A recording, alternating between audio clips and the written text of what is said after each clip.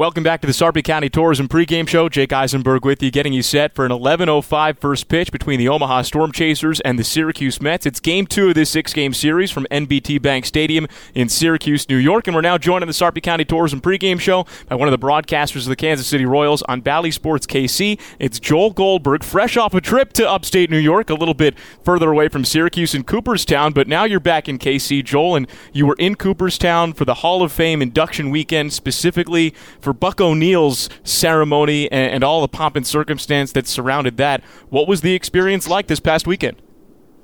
It just incredible. Thanks for having me, Jake. And I feel a little pressure, too. I mean, I'm following in the footsteps of the Vinny Pasquantinos of the world, which of course, you know, you've always been great to us to share some of those interviews with us so that we could prepare for these guys as they come us in the big leagues. But it was, I think, everything that people might think, just unique, special, moving.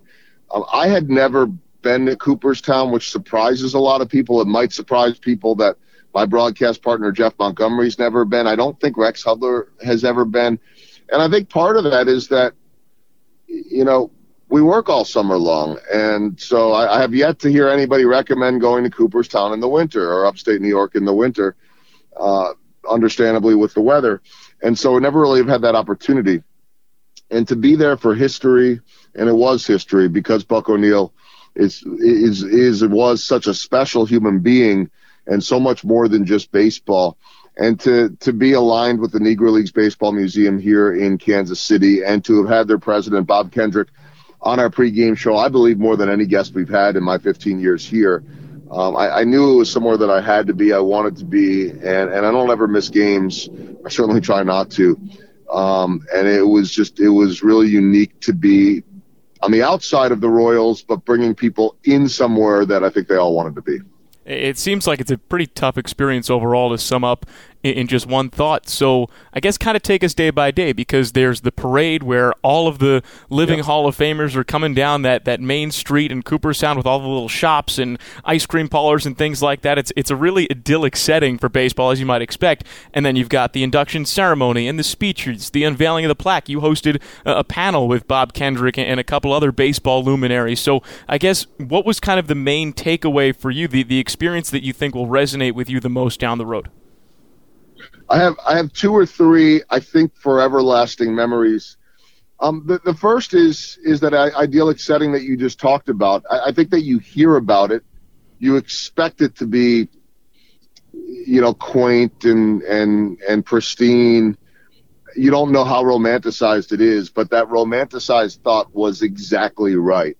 And so we got to town on Friday, actually stayed in Utica, New York on Thursday night, which was a little bit closer to Syracuse, where the Storm Chasers are at. And then it's about an hour drive. It's not 60 miles. It's like 30-something miles, but back roads. And so you get into this quaint little town of Cooperstown. And we got in there on Friday and went over to Main Street. And Main Street on Friday was totally different than Main Street on Saturday, which was totally different than Main Street on Sunday, meaning this, that on Friday there were hundreds of people walking around, and it was really cool to see them walking in and out of the shops and walking down the streets, and suddenly you look up and there's Bob Kendrick and Joe Posnanski, who was also on that panel, who wrote The Soul of Baseball, I think one of the great, not just baseball, but life books in existence, and it's one that I've read multiple times. And you see all these fans walking around. Traffic's blocked off on Main Street, but it wasn't packed, so you can get in and out of the shops. And you see every team that you can think of, people are repping that gear, even if they didn't have someone in the Hall of Fame that weekend. I saw one guy wearing a Cincinnati Reds hat with a T-shirt that said the Pine Tar Incident. And, you know, just seeing this love of baseball from people all over the country and beyond. Saturday, you go down there to the street, and now it's not 100 or hundreds of people, it's thousands upon thousands of people. And everybody's lined up for the parade route, and it's 5 to 10 deep every step of the way. The forever memory that I will have, I told this on the Royals television broadcast on Bally Sports KC on Monday night, was my wife and I were checking out the parade, and it was hard to get a spot. And so I just said, well, if we're not going to be able to see too well, let's go over into that corner back there where it's nothing but people from the Dominican, all clad in Dominican colors and flags on their shirts and holding flags. And it was the best decision I made. I posted some of the videos on Twitter and social media because we always hear about the Dominican Republic being that haven for baseball and that passion and people growing up on the island loving baseball. And that's what I saw. They were there for Big Papi David Ortiz, but they celebrated every Hall of Famer that went by like their own. And I could hear them, even though it was Spanish and I don't speak Spanish, they would see whoever was coming down the route in the parade. We were towards the front of it. And as soon as they saw the sign, somebody would say, oh, that's Paul Molitor, or, that's Robin Yount, or that's George Brett. And then they would decide what the chant was going to be. And I'm watching them as George Brett comes, and they're all chanting, Georgie, Georgie, Georgie. And I'm thinking, I have never once in my life heard George Brett called Georgie. But that's what they decided. And they were loving George Brett like he was a native son of the Dominican. And you could see the looks on these Hall of Famers who are used to waving in a parade, blown away by this one section I was in at the pure passion and love for just the sport of baseball. And you could see every time somebody came, oh, that's Trevor Hoffman. And it's like, wow, we love that guy. And then Mariano Rivera is coming by, and my wife had said, they're going to boo him, right? He's the Yankees. And I said, no, this isn't about Red Sox or Yankees. And they started chanting, not Mariano, they started chanting, Panama, Panama. It just, I'll never forget about how, and then when Big Papi came, that's the favorite son. That's the idol. That's the Michael Jordan. That was the moment. That was emotional. It's pretty incredible how baseball so powerfully transcends any sort of borders or language barriers or what have you, and the way that you're describing that parade and that experience there with all of the Hall of Famers there, so much baseball media there, so many people that have told baseball stories for decades that it kind of seems like the soul of baseball, in a way, is in Cooperstown, and now rightfully so, now that Buck O'Neil is also rightfully enshrined in Cooperstown after a 16-year wait when he didn't get in 16 years ago, and that, difficult moment, even though Buck did go to Cooperstown and spoke on behalf of the Negro Leaguers that were inducted that year. But first off, Soul of Baseball, if you haven't read it, absolutely check it out. It's a terrific book by Joe Posnanski. Highly, highly recommend it. But Joel, when you look at Buck O'Neil's induction, finally, he'd say it's right on time, but we know that it's long overdue.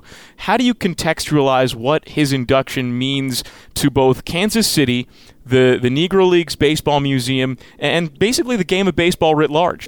Here's where I think it is right on time, and of course you're right, Jake. I mean, it's not. He should have been in there already. However, at least in my mind, if you look at the significance of this, I mean, to me, if he goes in with all of those Negro Leaguers in 2006, then he's one of those 17. And I don't know that it's a matter of now he's better or worse or whatever than those 17. But I think he had his own moment. And he had his moment then, and that moment was about them. He did steal the show, but he did so in a way of perfectly honoring them and their legacies and the legacy of the Negro Leagues. But I mean, let's get down to business and money here too. The Negro Leagues Baseball Museum is going to unveil a massive new campaign, I believe, this Friday.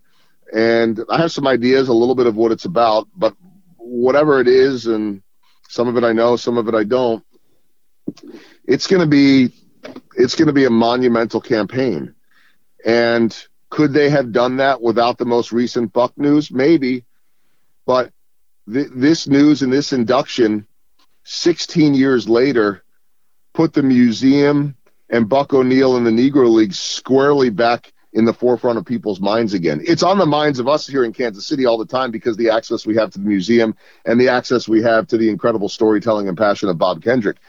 But, I got home late Sunday night, actually early Monday morning, and I quickly turned on my DVR or whatever we call these things nowadays and saw that Bob Kendrick was on CBS Sunday Morning, one of the great storytelling and feature shows on television and has been for years.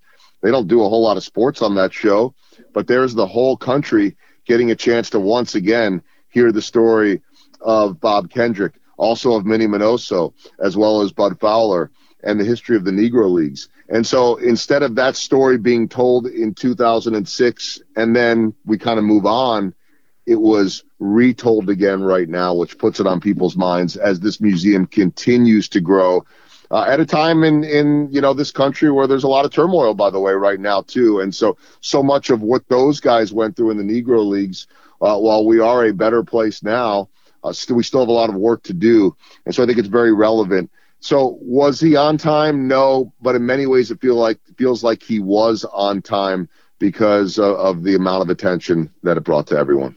Well, we'll stay tuned for that news coming from the Negro Leagues Baseball Museum later this weekend. That, ladies and gentlemen, is called a tease. And, of course, if you haven't had the chance to go down there and check out that museum, it's truly incredible. You could go 5 times, 6 times, and the 7th time you go, you'll learn 12 new things that you didn't uncover before. Yep. It's a terrific experience. We're chatting here with Joel Goldberg on the Sarpy County Tourism pregame show, 11:05 first pitch between Omaha and Syracuse. And, Joel, we'll wrap up with this, kind of just taking a focus now on the Kansas City Royals. Not necessarily on Cooperstown, but you have sort of the second wave of this youth movement. Nick Prado's now called up. He's joined the lineup for the first time with Bobby Witt Jr. and MJ Melendez and Vinny Pasquantino, and then you have Kyle Isbell in the mix and Edward Olivares when he returns from the injured list. What's the vibe right now with the Kansas City Royals and all of the young talent that's collected and is now ascended to the major league level after a couple of years of waiting for it? Right, and more coming, as you know, too. And I think with a whole nother wave still to come and with these guys getting comfortable, I mentioned Vinny before. I'm not going to tell you or your audience anything you guys don't already know. This guy is a huge personality that loves the game. And you can't just step in to a big league clubhouse, whether you're a first rounder or a later round pick, and just suddenly be the leader. But it's only a matter of time. And I've had so many people say this to me, from Rusty Kuntz all the way down. It's only a matter of time until Vinny Pasquantino is one of the guys leading that clubhouse, because it's who he is. You know that. It's only a matter of time until Nick Prado has a bigger voice, and MJ Melendez and Bobby Witt Jr. in his quiet way, that this becomes their place. And they have been extremely welcomed by the veterans, and they're fitting in great. But you could sort of see this changing of the guard, and that's not something that happens overnight, as much as fans and we as fans can be very impatient that this is just kind of slowly happening. But at the same time, it's happening quickly when you suddenly look up and you see a lineup. You look at yesterday's lineup and you got Melendez in there and Pasquantino in there. Let's not forget about Emmanuel Rivera. Oh, by the way, he is still a rookie. And Nick Prado. Nicky Lopez is one of the older guys at, I think, 27 years old, and Bobby's been dealing with a little bit of a hamstring, but he'll be back in there soon. You look at Angel Serpa, he's been mostly Double-A, and has looked great when he's been in the big leagues. He's getting opportunities. You look at the fact that you see Chris Bubic starting to come into his own. You see Brady Singer coming into his own of late. So it's just really intriguing because you're starting to see all of these guys' potential coming to life, oftentimes at the same time. Exciting to watch from afar here in Omaha, and no doubt for you, Joel, exciting to cover in person down in Kansas City at Kauffman Stadium and beyond, wherever the Royals may be. Thank you so much for the time. Thank you for joining us, and we'll talk to you again soon. Jake, thanks for having me. Thanks, as always, for being a great resource to us as well. And I just want to let your audience know that when we need insight or anything on anyone that's coming up, Jake's the guy that we call, and so we really appreciate that. That's what we do. We'll be right back on the Sarpy County Tourism pregame show. Starting lineups are next, and then first pitch between Omaha and Syracuse right here on 1180 The Zone.